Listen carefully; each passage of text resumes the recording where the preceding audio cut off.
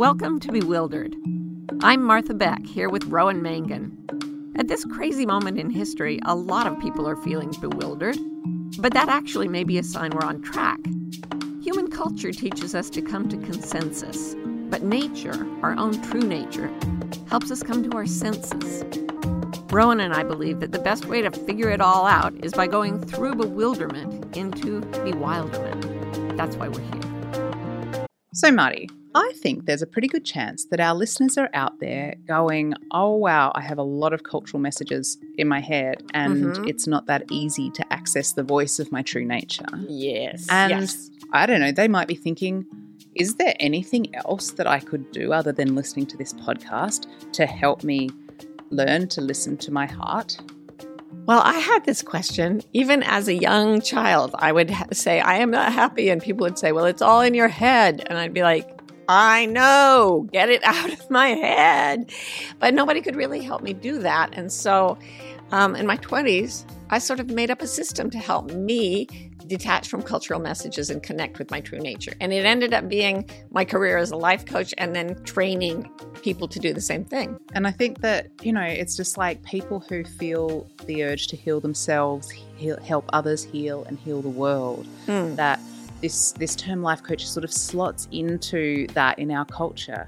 And people take the training to hang out a shingle and become life coaches. People take the training because it's like getting life coaching, you know, and people also take the training just to learn to access their own true nature. Yeah. It was originally just an Access Your Own True Nature course.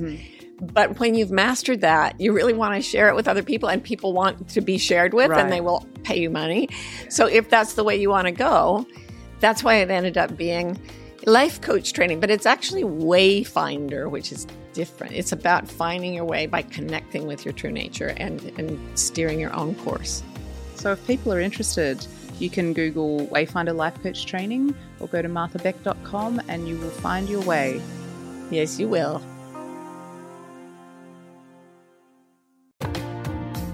Hi, this is Marty. And I'm Ro. And here we are at another episode of Bewildered, the podcast for people trying to figure it out. I myself have been trying to figure it out of late by reading tea leaves. And Marty was drinking some sparkling water yesterday and she sort of gazed deep into the bubbles and suddenly just had it all figured out. Yeah. Because, see, the problem is people try to read solid matter, like tea leaves or coffee grounds or, I don't know, tarot cards.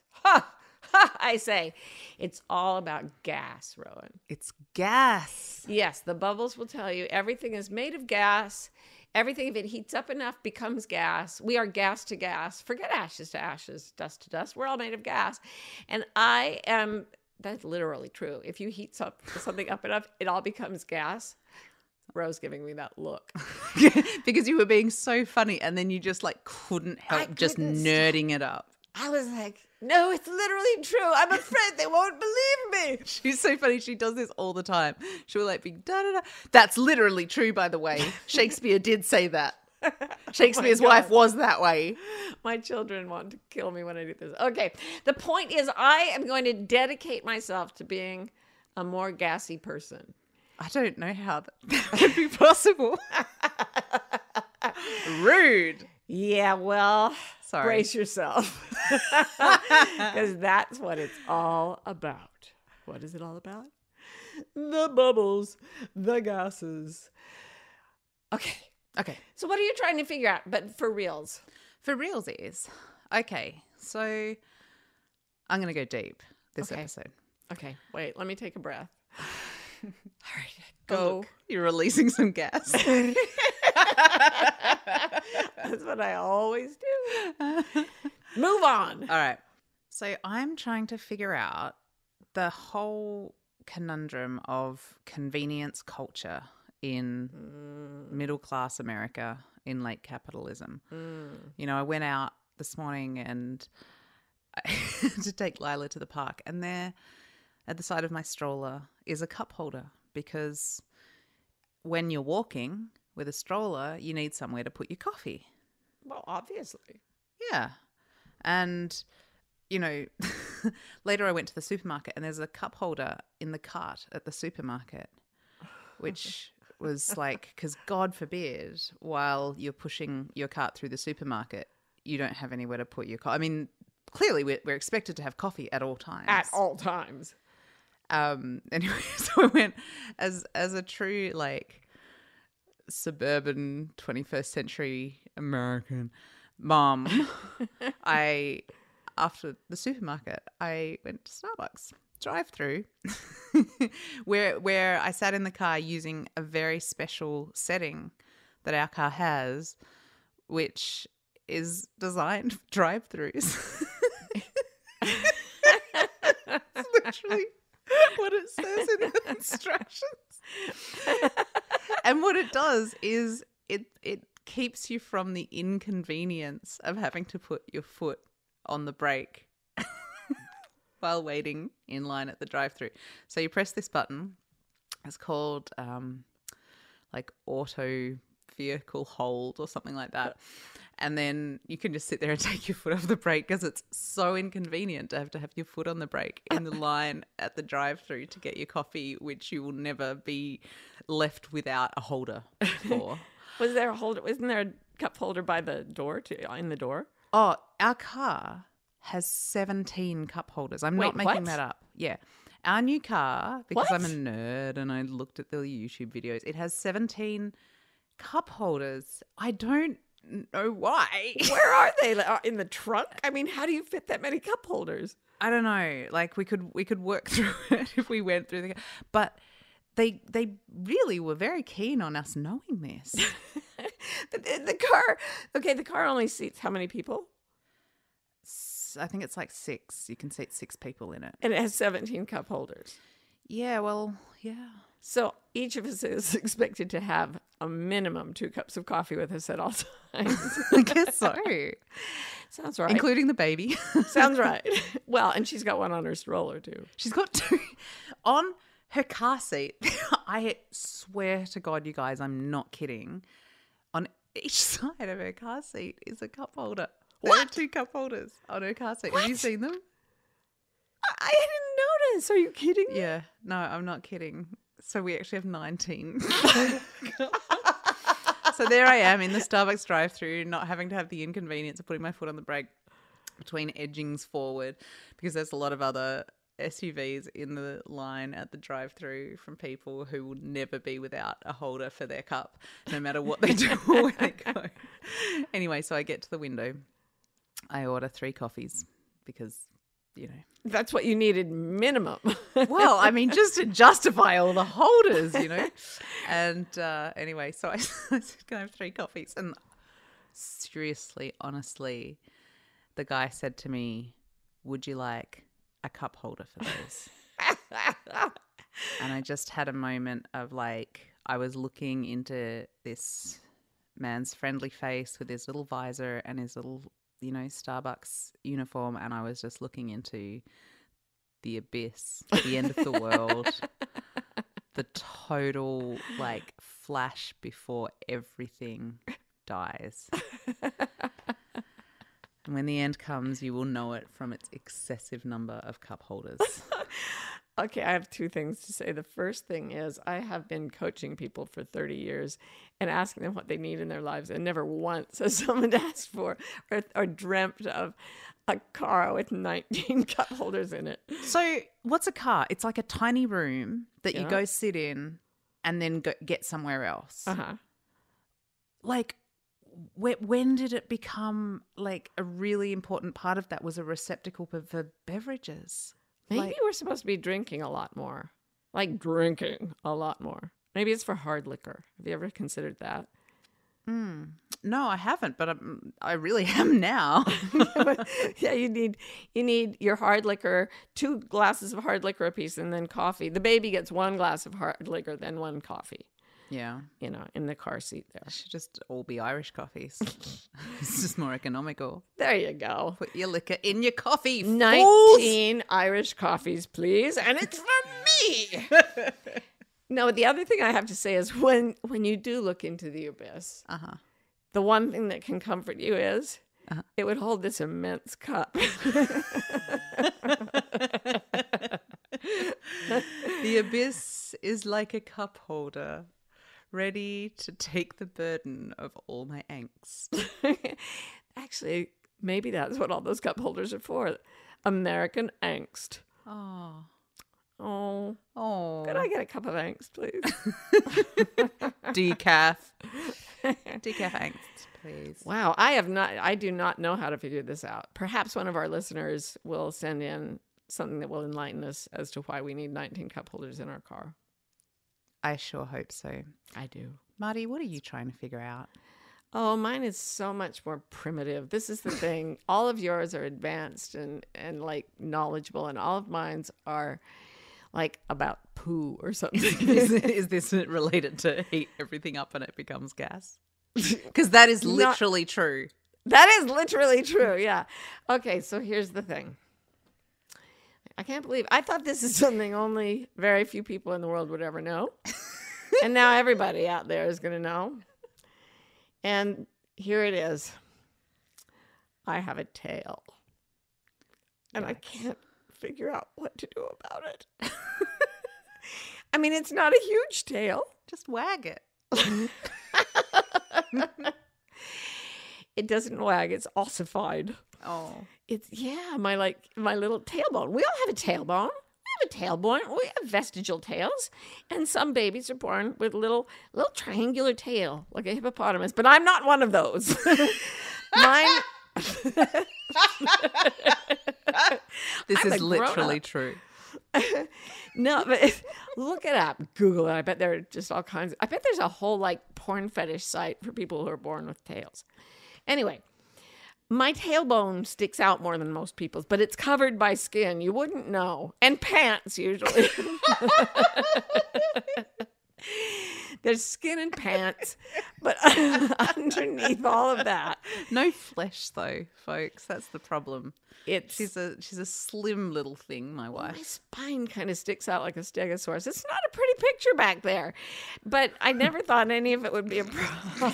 Stegosaurus. Yeah, sweetie, it doesn't. But I never thought it would be a big deal to have a tail. To have a tail, really? This particular kind of tail. You never thought it would be a big deal until we decided that what with my foot surgery and the pandemic and everything, we were going to get really ambitious about fitness and get a friend who knows Pilates brilliantly, to come put us through Pilates workouts. Mm-hmm. Yeah. And so we got Ray, the most generous and flexible and admirably six-packed man in existence. Really wonderful person. And so he comes over, and Karen and Ro and I will all get out our little mats, and he starts with like sub-beginning Pilates, like see if you can lift one arm sort of Pilates. And we're like, and he's so sweet. He's like, you're doing great. See if you can lift it a little higher. Just a little higher. See if you can get the whole thing off the mat. No, straighten your wrist. I can only do the hand, Ray. Well, that's great. That you're doing great. So he was so kind. And it turned out, I don't know what it is. I took martial arts for a long time. I do a lot of sit-ups, but I actually could do most of the sub-beginning parts. She's obnoxiously good at Pilates. At sub-beginning Pilates. So I was thrilled with myself. I was doing the hundreds, and I was doing, I don't even know what that is. I was doing like grab your eel, or I don't even know. There are different. Wait. Sorry, no. That don't grab Ray's eel. That has nothing to do with Pilates, and is also totally obscene. That's just bad. Okay, boys, now we're going to play Grab Your Eel. Oh, what have I done? What have I done? I have to tell you that in martial arts, we would learn these moves that were like returning viper, where you kick someone in the face, but then you kick them in the face again. Returning viper. And then there was, and I made up one called slapping panda. Like, I will roll down a hill in a very adorable fashion and slap the hell out of you. Anyway, so we were not doing grab your eel. What is wrong with me? I don't know the names of the things, but I was doing them. And there was one called the crab. That's what, oh God, now it's associated with grab your heel. That is legitimately called the crab. That's literally true. Then there's a very basic move where you just put your legs up in the air and then you put your body up in the air and you're balanced on your butt. And Karen and Ro are like, done and done. And I try to do this. And I began to roll uncontrollably. I rolled backwards. I rolled sideways. I rolled either way. I rolled front ways. And Ray was going, what exactly is hard about this for you? And It was a triumph for those of us who actually have butts. I was rolling like some sort of weird weeble that wobbles, but it don't fall down. It was hilarious. It was so humiliating. And I was like, why can I not do this? And then I like felt the part of myself that was on the mat. And it's like a Babe, damn... did you grab your eel? oh. That's tail. I became a lesbian to avoid this kind of discussion. No, it's like a golf ball. My tailbone sticks out like a little golf ball, and they're trying to get me to balance on this completely round, very small thing. I mean, try to balance on a golf ball under your like pelvis and see how that goes for you. She was like a little spinning top. Like you could have just come up at the point where she was actually balanced for a millisecond and just spin her around. She would have just... Yeah, I'd get the position and then just start to spin and roll uncontrollably. I'm thinking of making a little stand for my tail. Like a little hemorrhoid cushion, but teeny. It's not in the hemorrhoid position. It's a tail. How would our dogs feel if you just said, don't wag your hemorrhoids? Those aren't hemorrhoids, bro. Those are tails. I'm just thinking if the donut shape would be useful. Your tail could go in the middle. You know, actually, that's very kind of you, and it would probably work. Anyway, I was so embarrassed, and I was like, Ray, I'm not gonna let you feel my tail because I think that would make us both feel really weird. But I'm gonna have Ro touch it and tell you about it. So we're basically, the same as all his clients. Yeah, exactly the same.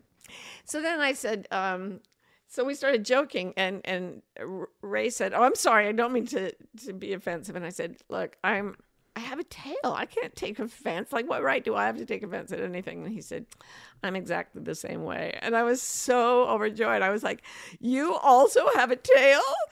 And he was like, "No." My God, no. God, you could see him throwing up in his mouth. He was like, "No, I'm hard to offend." Funniest moment. He's like, "You have a tail?" I was like, if he's doing it with a tail, I can do anything. I was like, there's somebody like me.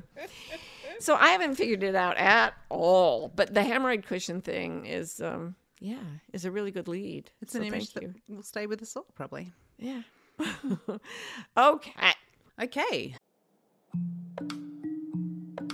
Change, eh? It sure does keep happening. I feel like there's something that you, Martha Beck, have created that will help us understand how change affects us and how to manage it. By coincidence, now that you mention it, I have. It's called the change cycle. It's about 4 aspects of the whole process of change. And we've put the information together in one handy place so that the people can refer to it when they're going through change. And you know what else? We also made podcast episodes about each of the 4 squares in the cycle that are also on this new page that we've made for the peoples. Well, how remarkable is that? All right, you can find out all about the change cycle at marthabeck.com/change. Well, as you know, in this podcast, we help people from bewilderment to bewilderment, their wild true nature. And what we want to talk about this episode is a bit different from what we usually do, because usually we're talking about areas of life in which we need to move away from culture and towards our nature. That's right? Good. Yep. But today we want to talk about the strategy that culture tends to use to try and keep us in its little box.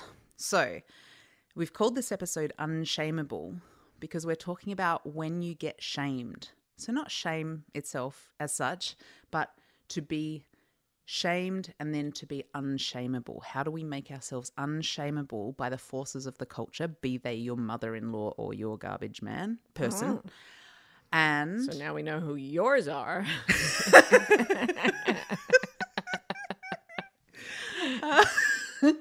I'm so ashamed that I let that slip. Anyway, so how we can be shamed and then what it takes to be unshameable by the culture. Yeah. And to start that off, I think we have to define a little bit what we mean by shame, because it's such a huge topic. It really has all kinds of arms and legs. Yeah. But basically, it's the way people give each other an energetic shove in the direction of doing what's expected or what that person expects. Yeah. I just am reading a book that said narcissists have no shame, but they shame everyone else all the time, and they control everyone with shame because other people would be ashamed to be so shaming, but narcissists aren't. So shame is an incredibly powerful tool for socialization. I'm sorry, but I just can't let that go by without saying, what else do narcissists do, Marty? Come on. They make other people watch videos on YouTube. About animals, cute animal friends, don't they? It didn't say that in the book, just any video from YouTube. It was implied that it was about cute animal friends. And I vowed to stop making people watch YouTube videos. Oh my God, ask my children. They're ready to shoot me. And then when Ro came in to make this podcast, I was like, we had a this will get us in the mood. Show you a video. I am literally still reading this book that says that is a narcissistic behavior. Oh, dear. Between that and my tail, I'm amazed they let me run around loose. I'm so sorry that I interrupted your really good, serious sociological point about narcissism to talk about animal videos. But you did not do it in a way that was very shaming. Oh, it was like a suggestion. So the way, and we all know what it feels like when somebody shames us, and it can be something as simple as a snicker or a sneer when we say something that's really from our heart, and somebody else goes, oh, right. I mean, that is enough. We're so delicately attuned to fitting in that being deliberately shamed can control us to an incredible degree without any violence, without any legal recourse. It's just other people like pushing shame at us. I just got the image in my head of like one Kelpie sheep, I don't know what you call, or a border collie, say dog, herding sheep, like, and just running around and keeping them in this clump, and you only just need to run a little bit like this and get into that sheep's vision, and they'll back into the herd. Yeah.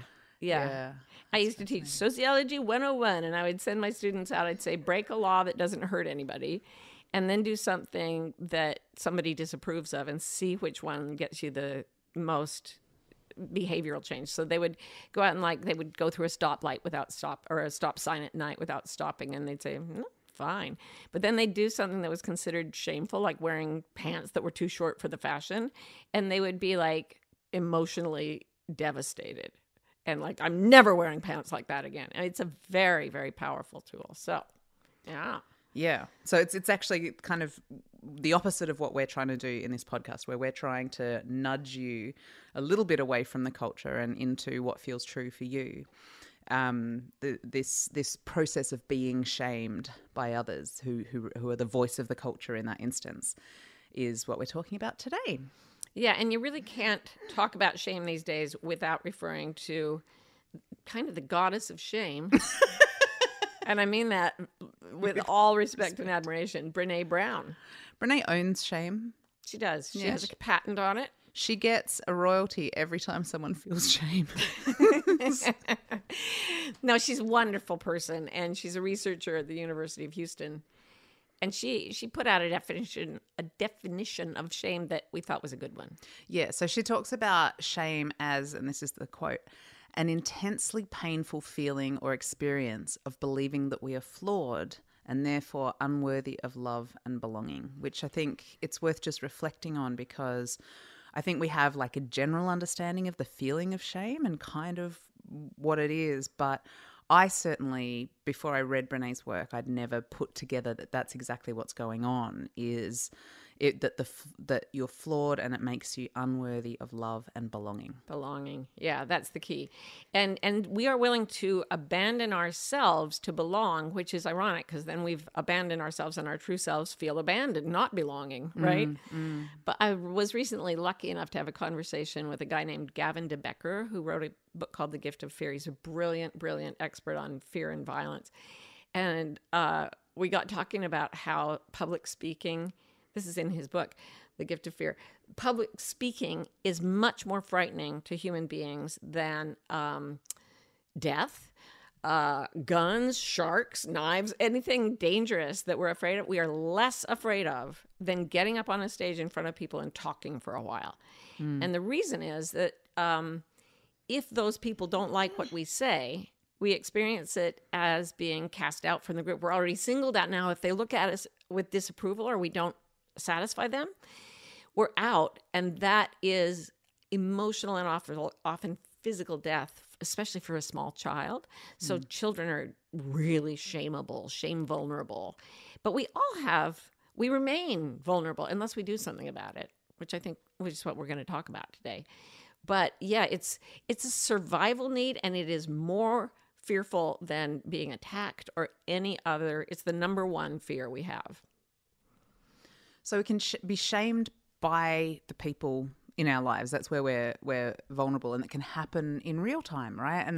And when we were talking about this, I said it's like the Greek chorus in those sort of ancient Greek plays, where I don't know if you guys know this, but there's this sort of strange phenomenon in the theatre, which was that there would be on stage, there's the characters who are in the scene, and then there's the chorus, which is just a group of people. I don't know how many people it would be, like 5 or something. And didn't they wear masks or something? Yeah. And this collection of people would all speak in unison, I think.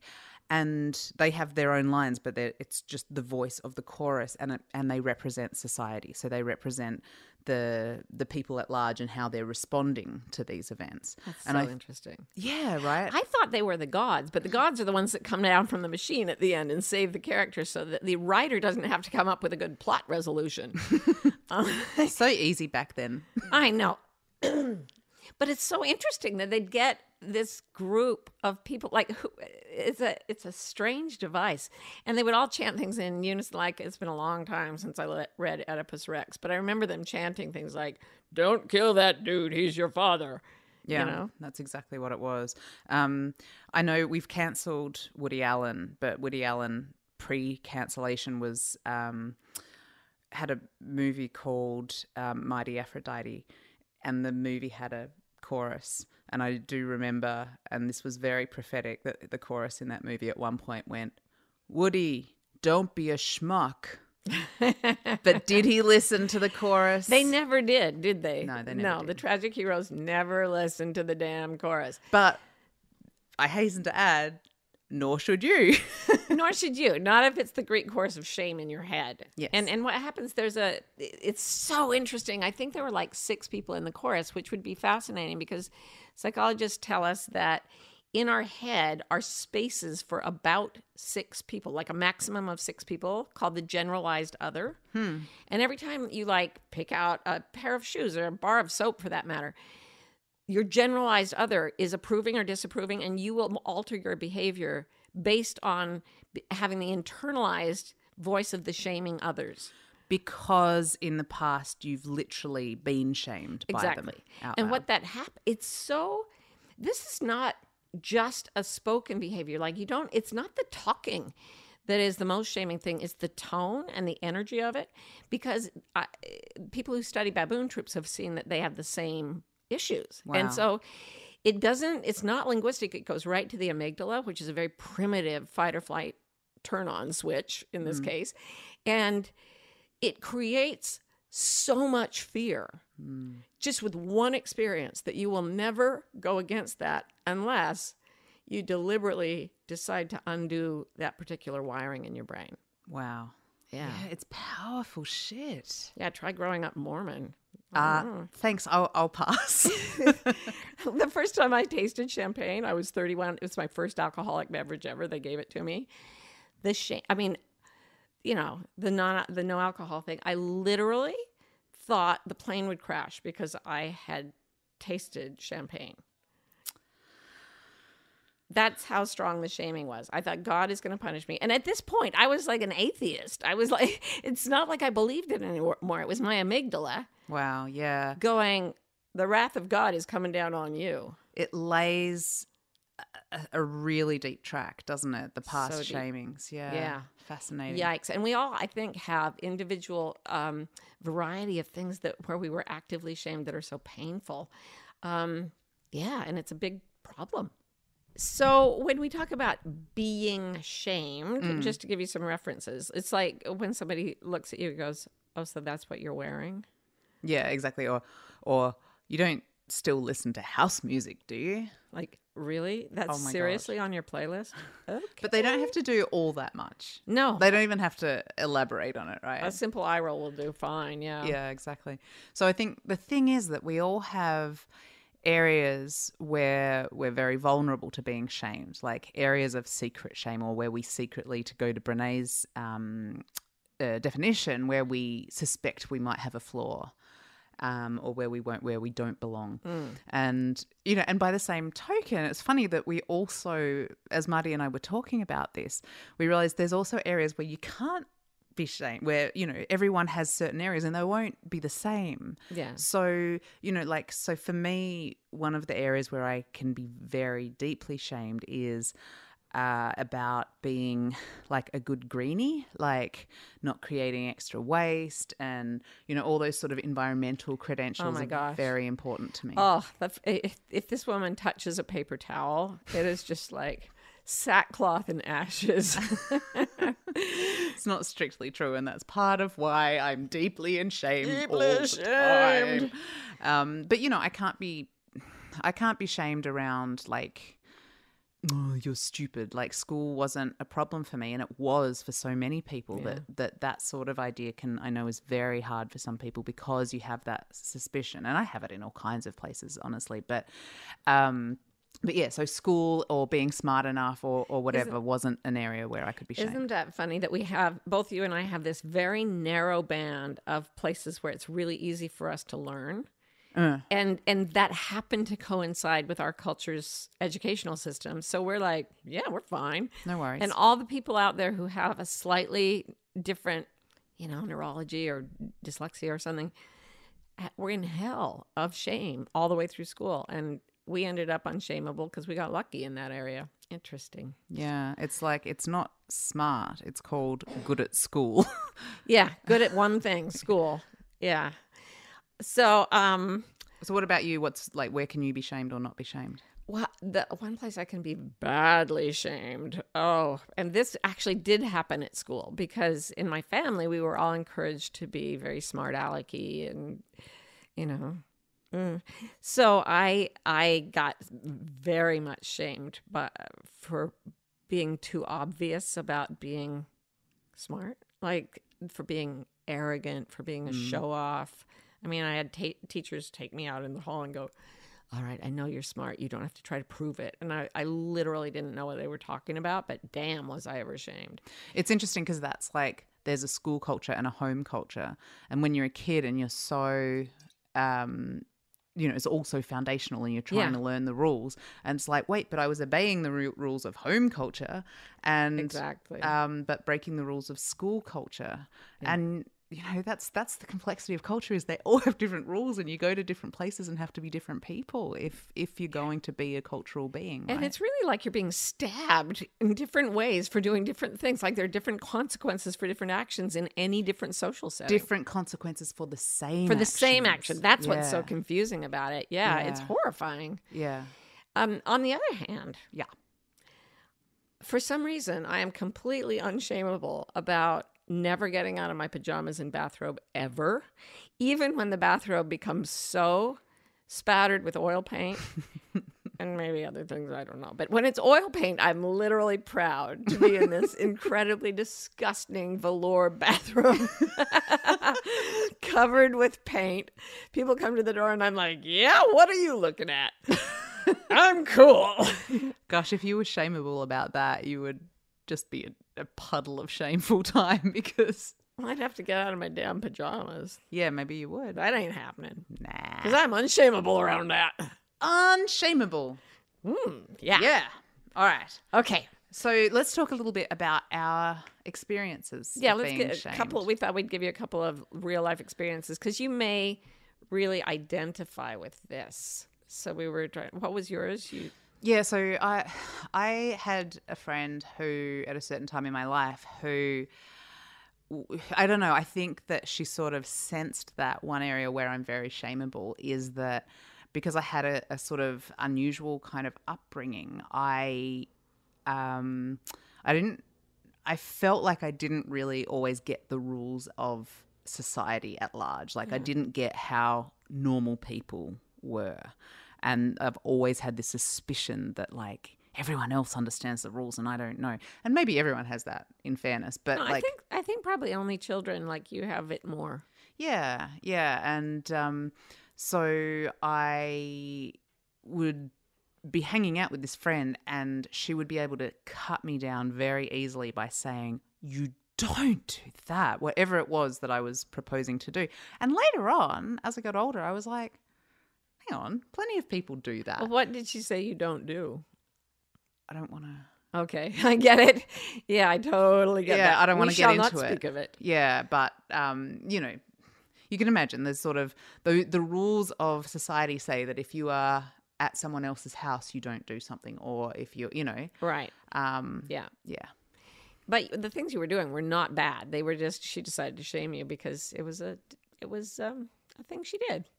Yeah. So And I'll just say Yeah. that since she's not in my life anymore, and I realized that the only child, highly sensitive person kind of stuff it's also something that I can now claim a lot of the time and revel in, if anything. absolutely. Yeah. Because Love the it. fact is, by trying so hard to read the rules of every room, you're better at reading the room than almost anyone I know. And I'm better at being able to reject it these days as well. Reject the rules. Like, I'm all right.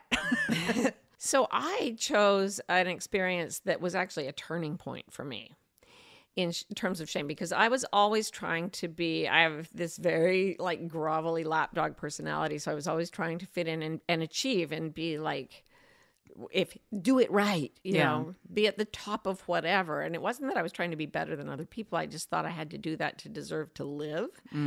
And then when I was 25, I got pregnant and it turned out midway through, and I was at Harvard, you may have read the book, and the baby was diagnosed with Down syndrome. And I thought, okay, knowledge is power. I was devastated, but I went out and I got books on raising children with Down syndrome. And I remember at the Harvard bookstore, there was this massive section of books on how to make your baby smarter, and one book on how to raise a child with a developmental disability. And it had two kids playing Down syndrome and playing leapfrog. They had Down syndrome. They were playing leapfrog in this grainy, nasty black and white photograph on the cover of this book. And I took it home and I started to read it to try to prepare myself. And it said things like, in potty training your child, getting praise from friends and relatives is a big part of the normal child's development. But since your child will not be able to get praise from relatives or friends and will have no friends, you will have to be it. You're going to have to use other methods. The book was shaming you. Oh, yeah. And it was like an institutional book. And, for people who run asylums or something. And then it said, you should learn to get familiar with the feeling of being ashamed everywhere you go with your child. Wow. And when I read that, something snapped inside me. And I took that book and I threw it across the room so hard that when it hit the wall, it literally exploded. And just hundreds of pages of crap went floating to the ground. And I was like, F that. That is not happening. Yeah. And I decided I will not be ashamed of my child. And then I kind of went, holy shit, I will not. I can make a choice about this. I have the right to be. I mean, I missed one math question in second grade and literally went and sat in the snow waiting to die because I thought that I should freeze to death because I had messed up. Oh, That's how ingrained I was into the school culture.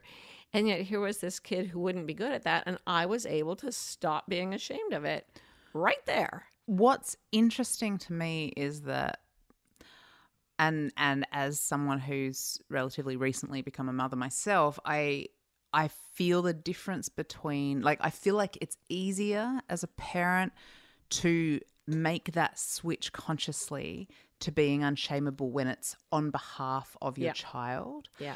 And you can actually decide to do it and consciously say, okay, now I'm going to be unshameable. But I think it's much harder to go through the same process on your own account, because somehow we can see in our child that they're not flawed, that they do belong, all those things. But, you know, we have so much more conflict around accepting those ideas in ourselves. Yeah.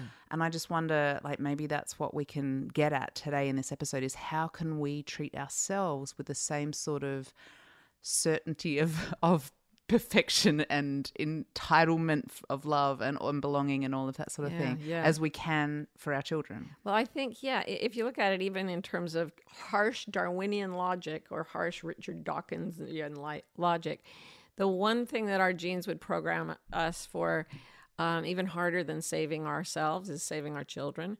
So the instinct that arises is one of protection. Right. And to be able to say, I will access that instinct for myself, I actually think it's the best gift we could give our own children, and anyone we know, because when we choose to be unshameable about in a way that liberates us to be our best selves, the example we set helps everyone. It sets everybody free to be themselves a little bit. I completely agree with that. Yeah. So let's figure out how to do it. So what it seems like to me is that there are moments, there's space between the attempted shaming that someone else does at us, like they get their little laser gun of shame and shoot it, and there's a moment where the laser is still traveling. And I just like, okay, let's call it like a crossroads to mix metaphors, like a shame crossroads. So in the moment when someone attempts to shame you, you reach that crossroads or choice point. And if you can slow down those moments enough and be conscious enough about what's happening in that interchange, you can find that it doesn't feel like there's any moment there. It feels like, pa-ching, ow, you know, you've immediately been wounded. But but if you can slow it down, there is a moment between the shaming and the shame. So the thing coming at you and the way you internalize it. Exactly. And maybe even if you just got it close to that in proximity, like you feel a bolt of shame and then you go, oh, I know this feeling. I know this game. Oh, sure. That's the more realistic thing. thing. Pching, pching, like you feel pyong, pyong, pyong, pyong, that you get shame, pyong, but then you just unshame yourself, pyong, pyong. And you get your shield, and then the shame bounces off your shield and hits them back in their own little shame glands. Shameless, the superhero. Unshameable. Pew, pew, pew. Okay, so when we reach a crossroads, it's any place where we're being pushed to abandon ourselves. So, like if somebody says to you, "Eat with a fork, not a spoon," you're not ashamed of it. It's like, fine, I'm happy to eat with a fork, not a spoon. Or today I'll eat with a spoon. It's fine. Yeah. But if it's something like, hide your child inside, never let him see the light of day. It's like, well, no. Or you're not going to wear that outside the house, are you? Damn right I am. I have landscapes to paint and I need to be warm. Yeah, so you can decide at that moment at the crossroads where you can feel the pressure to abandon yourself, and it's that horrible pain of feeling like you don't belong.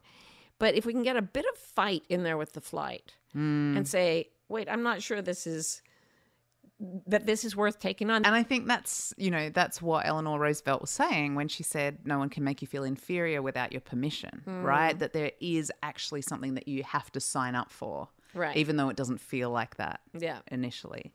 It reminds me of, God, I don't know. I think I saw this on some sort of British comedy special or panel show or something, where someone made some very cheap joke and said to the other person, "Oh, no pun intended," and the first guy goes, "Oh, none received." And it's sort of like that thing where there's shame is being intended at you, but you don't have to pick it up. You have you can't. They can't shame you ultimately without your permission. Without you receiving it. Without you receiving it, So shame intended, none received. Boom. Booyah. So, but this is obviously a really hard thing to do. Yeah. It's hard to stand up to the Greek chorus. Oh my God, yeah. However, both of us had to, as we talked about this, we've done it in places in our lives, and we came up with a kind of some ideas that might help you guys too. Because, like, what better than to walk through our own lives being unshameable? Wouldn't that just be the most amazing feeling? Hoo-wee. So here are our ideas. Here are some of them. I think that first you have to let in the truth of the situation. So is there something that needs to be owned by you? Because shame and, I want to say, like, denial or pushing away the truth can sort of have that same knee-jerk feeling, I think. Yeah. And so take a breath and go, is there something that I need to own here? Did I do something that they're saying or implying that I did? So you have to actually take it on board. Like, once, my first week in graduate school, I just saw a picture of this professor online. He was very, very famous sociologist, and I had never even had a sociology class, and he had us write a prediction about the future. He was a futurologist. And so I wrote this prediction about the future, and he took me apart in front of all the other graduate students. I mean, he went through the paper line by line and just blasted it. And after class, my classmates gathered around me and they were like, "Are you okay? Are you still alive?" And I was like, "No, he was right." He was right on every single point, and I can deal with that. Right. And so he may have been attempting to shame you, but he didn't know that he was in one of your areas of Unshameability. Unshameability. Yeah. Couldn't do it. I don't go there, sir. Yeah. But no, that's right. So But I did what he said, and I agreed with him when I thought about it. So that's actually part of the unshameable, is being able to own something that, oh, okay, yes, I made a mistake. I'm not going to beat myself up about it, but I did do it. Right. Yeah. Right. So the key thing then is, if you did it, you have to judge it by your real values, by your wild nature values, instead of by any of the zillion cultural entities that could be pressuring you. Yeah. So I was like, oh, okay, I really messed up on that paper. But why? Did I do anything wrong according to my own values or my own knowledge? I was doing the best I could. I just didn't know anything about sociology. I choose not to be ashamed because I didn't do it on purpose, and it was a learning experience. And it was not in violation of my own value system. Yeah. Yeah. And it's good to take that moment to actually define what your values are as well. Like, that's always a useful, little exercise, right? Oh, yeah. Read my last book, The Way of Integrity. There's a whole exercise about how to do it. There you go. And so if you find that you ask yourself that question, actually, according to my own values, I have contravened my values in some way. Like, there is something bad, I think, in what I did according to my values, then it's actually a fairly straightforward situation where, there might be an apology to be made and a behavior change to kind of log in yourself so that you are in integrity with your values, you are in accordance with your own values. Cool. Yeah, I had a cartoonist friend. He was a political cartoonist, and one day he was getting a ton of hate mail, and I said, "Dang, that is gnarly." And he said, "Oh no, I deserve it. It was a really spiteful, over-the-top cartoon. I should never have published it." I was just amazed by the way he was like, "No, I'm good with it," because he needed that in his position. He had to ride that line, so he would just go, "You make a solid point." And I found that to be a great thing to say to people who are trying to shame you. If you actually agree with them, you make a solid point. Yeah, in Australia we say fair cop. fair cop. Yeah. Fair game to you. That's Irish, right? Fair play to you. Bless your So ashamed. heart. I got my Irish wrong. Fair play to you, matey. No, that's pirate. So easy to confuse those. So if you realize that what you did do it, but it wasn't against your value system. In fact, it may have been something you did that was very courageous to defend your value system, like standing up against oppression or something. Right. You have to detach from the value system that's shaming you. Yeah, which is probably easier said than done. You have to stop believing in the culture, at least a little bit, because you're only shameable if you believe that what you've done was wrong, even though in your own value system it isn't. But because the culture says it is, you believe them just that little bit, and it's enough to get you all turned around. Right. And so to detach from the belief system of the Greek chorus, let's just say, it is a choice, but it's not easy because, and it comes into this area of the work that Martha does and teaches in her life coach training and everything, which is about learning to not necessarily believe your own thoughts, which is a whole huge area with, lots that we couldn't even begin to. Yeah. But the Byron Katie work is one way to do that. Stephen Hayes' The Liberated Mind is a great book on it. It's all behavioral cognitive therapy does this. That's right. I mean, thought work, like a really mega simplified version of sort of how to do thought work is, you define what's going on. Okay, it seems like there's a Greek chorus saying, I shouldn't go outside of the house in this outfit. And then the question you ask yourself in that moment to do, this is in the shortcut, is, am I sure? Am I sure that I shouldn't leave the house in this outfit? Is that literally true that I shouldn't? That's literally true. Well, that's literally true. Yeah, and if it's like, no, there are cases, there's nothing morally wrong with going outside in this bathrobe, then like be proud, like own it, go out there. It's fabulous. I know it is. I do it every day. But, as you're talking, I have just been reading about the difference between the way the cortex experiences trauma and the way the amygdala does. So the cortex is the verbal. So the things we've just talked about, reading a book, going to training or therapy or whatever, it goes through the cortex of the brain, but it doesn't necessarily get to that deep animal pain that we feel if we fear being ousted. And to do that, you actually need to connect, either sit and really feel your way through the issue and get really solid that you are serving what is true for you, or get someone to literally be a social support. Get a different, you kind of need a different Greek chorus. And I got most of mine from books. So you don't necessarily have to have people around you, but a 12-step group that you can go to online. A therapist, friends are going to be on your side.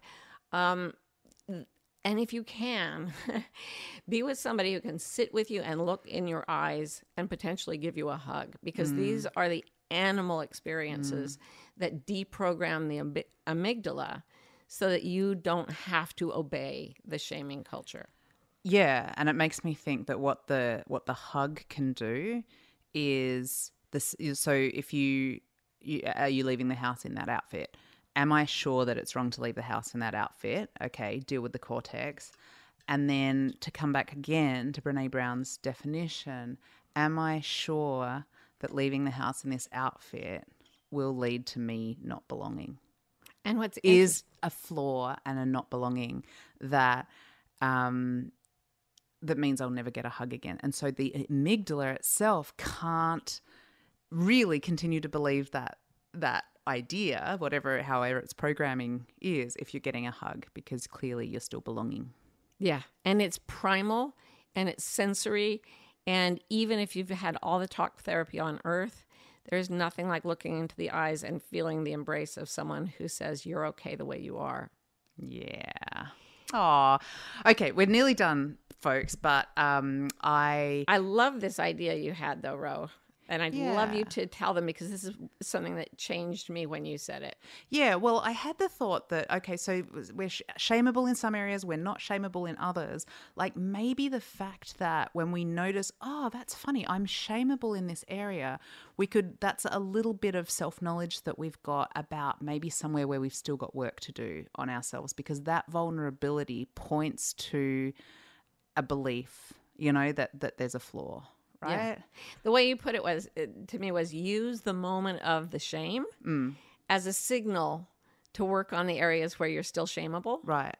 And if you do that and you start undoing the shame with this simple method, am I sure? Is it true? What do I really believe? Can I get a hug? Can I get a hug from a bear? I'm sorry, that just came into my head. I'm also not that shameable around my ADD and my obsession with animals. That's just who I am. But here's the thing. If you use that over and over, it becomes a process that itself is deeply ingrained and becomes an automatic reflexive response. And if you can fully be in your own belief instead of being a slave to the shaming culture, you really are free. Yeah. It's like the Buddha said, enlightenment tastes of freedom. That's moving toward enlightenment. Amen. One final note that I want to make sure that we bring up is just the recognition that it's only when we have shame inside us that we shame other people. And so if you're being shamed, to be aware that that's coming from someone with shame, and that the work we do on undoing our own shame and our own shameability is worked in the larger sense as well. Yeah, because we don't want to be anyone's shaming Greek chorus. We want everyone to live by their true nature, especially you. Absolutely. So, stay wild. We hope you're enjoying Bewildered. If you're in the USA and want to be notified when a new episode comes out, text the word WILD to 570-873-0144. For more of us, Martha's on Instagram, The Martha Beck. She's on Facebook, The Martha Beck. And she's on Twitter, Martha Beck. Her website is marthabeck.com. And me, I too am on Instagram, Rowan_Mangan. I'm on Facebook as Rowan Mangan, and I'm on Twitter as Rowan Mangan. Bewildered is produced by Scott Forster with support from the brilliant team at MBI.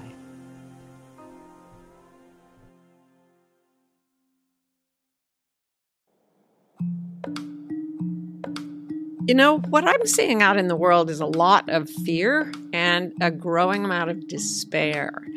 Maybe you're feeling that way too, because the ways our culture has taught us to navigate the world, to navigate our lives, they are failing us.